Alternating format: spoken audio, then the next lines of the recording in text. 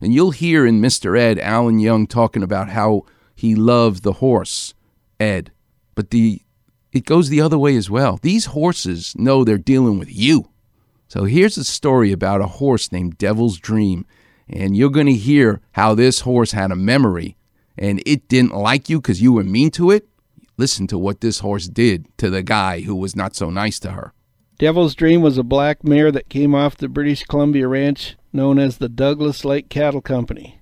She weighed 1,100 to 1,200 pounds and was a very strong saddle bronc. Her bucking career lasted from her start in the late 1940s to the late 1960s. Several of the bronc riders who made a successful or unsuccessful try at riding her offered their comments. Buster Ivory said she was the rankest saddle bronc he could remember.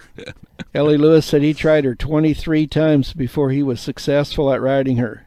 Ellie mentioned that George Minkenmeyer had little or no trouble with her, and Bill Hancock would break out in a cold sweat at the very mention of her name.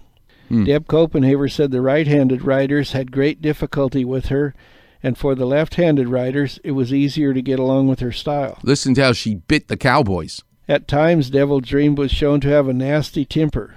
On several occasions, while waiting in the chute, she reached over and grabbed some unsuspecting cowboy by the arm and mashed down with her teeth. She often bit so hard the cowboy she bit would turn white as the pain drained the blood from his face. But here's the story I like. Listen to this, how this one guy tried to beat her up. She remembered it and got even. To stay in order with the rodeo program, the saddle broncs were all tied in the holding pins behind the chutes. At the Omak Stampede, a crowd gathered to watch as Leo Muma caught each horse with his well-known overhand loop. On this occasion, Leo caught Devil's Dream, slipped the halter onto her head, snapped the lead shank, and handed her to Russell Scriver. Russell tried to lead her off in a rush, and she refused by backing away. Listen to this. He lost his temper and lashed out with another lead shank with a heavy snap attached, hitting her several times on the head and neck. Russell finally got her tied to a strong post and left her to stew. 2 hours later, it was time to lead the saddle broncs into the chutes. Several men were leading the horses into the chutes. As Russell ran back for another, he met Devil's Dream. Russell had forgotten about the earlier incident, but she had not. As he ducked under her neck and began to untie the bowline knot, she reared back and hit him with both front feet, and she did not quit. She bit and pawed with intent to do bodily harm until another man was able to drag Russell to safety. Good for the horse, bad for the guy. They remember. They have a heart. They have a brain. You better be nice to them. There's a bond between the horse and man. And I want to hear and learn all about it. And at 8:15 we will with Dr. Liz Hicks. Coming up next, what about the world of art? Where do we see the bond between man and a horse?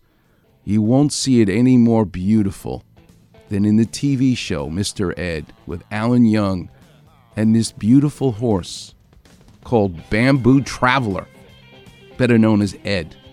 The number is 877-710-ESPN. You're listening to the one and only Weekend Warrior Show here on 710 ESPN.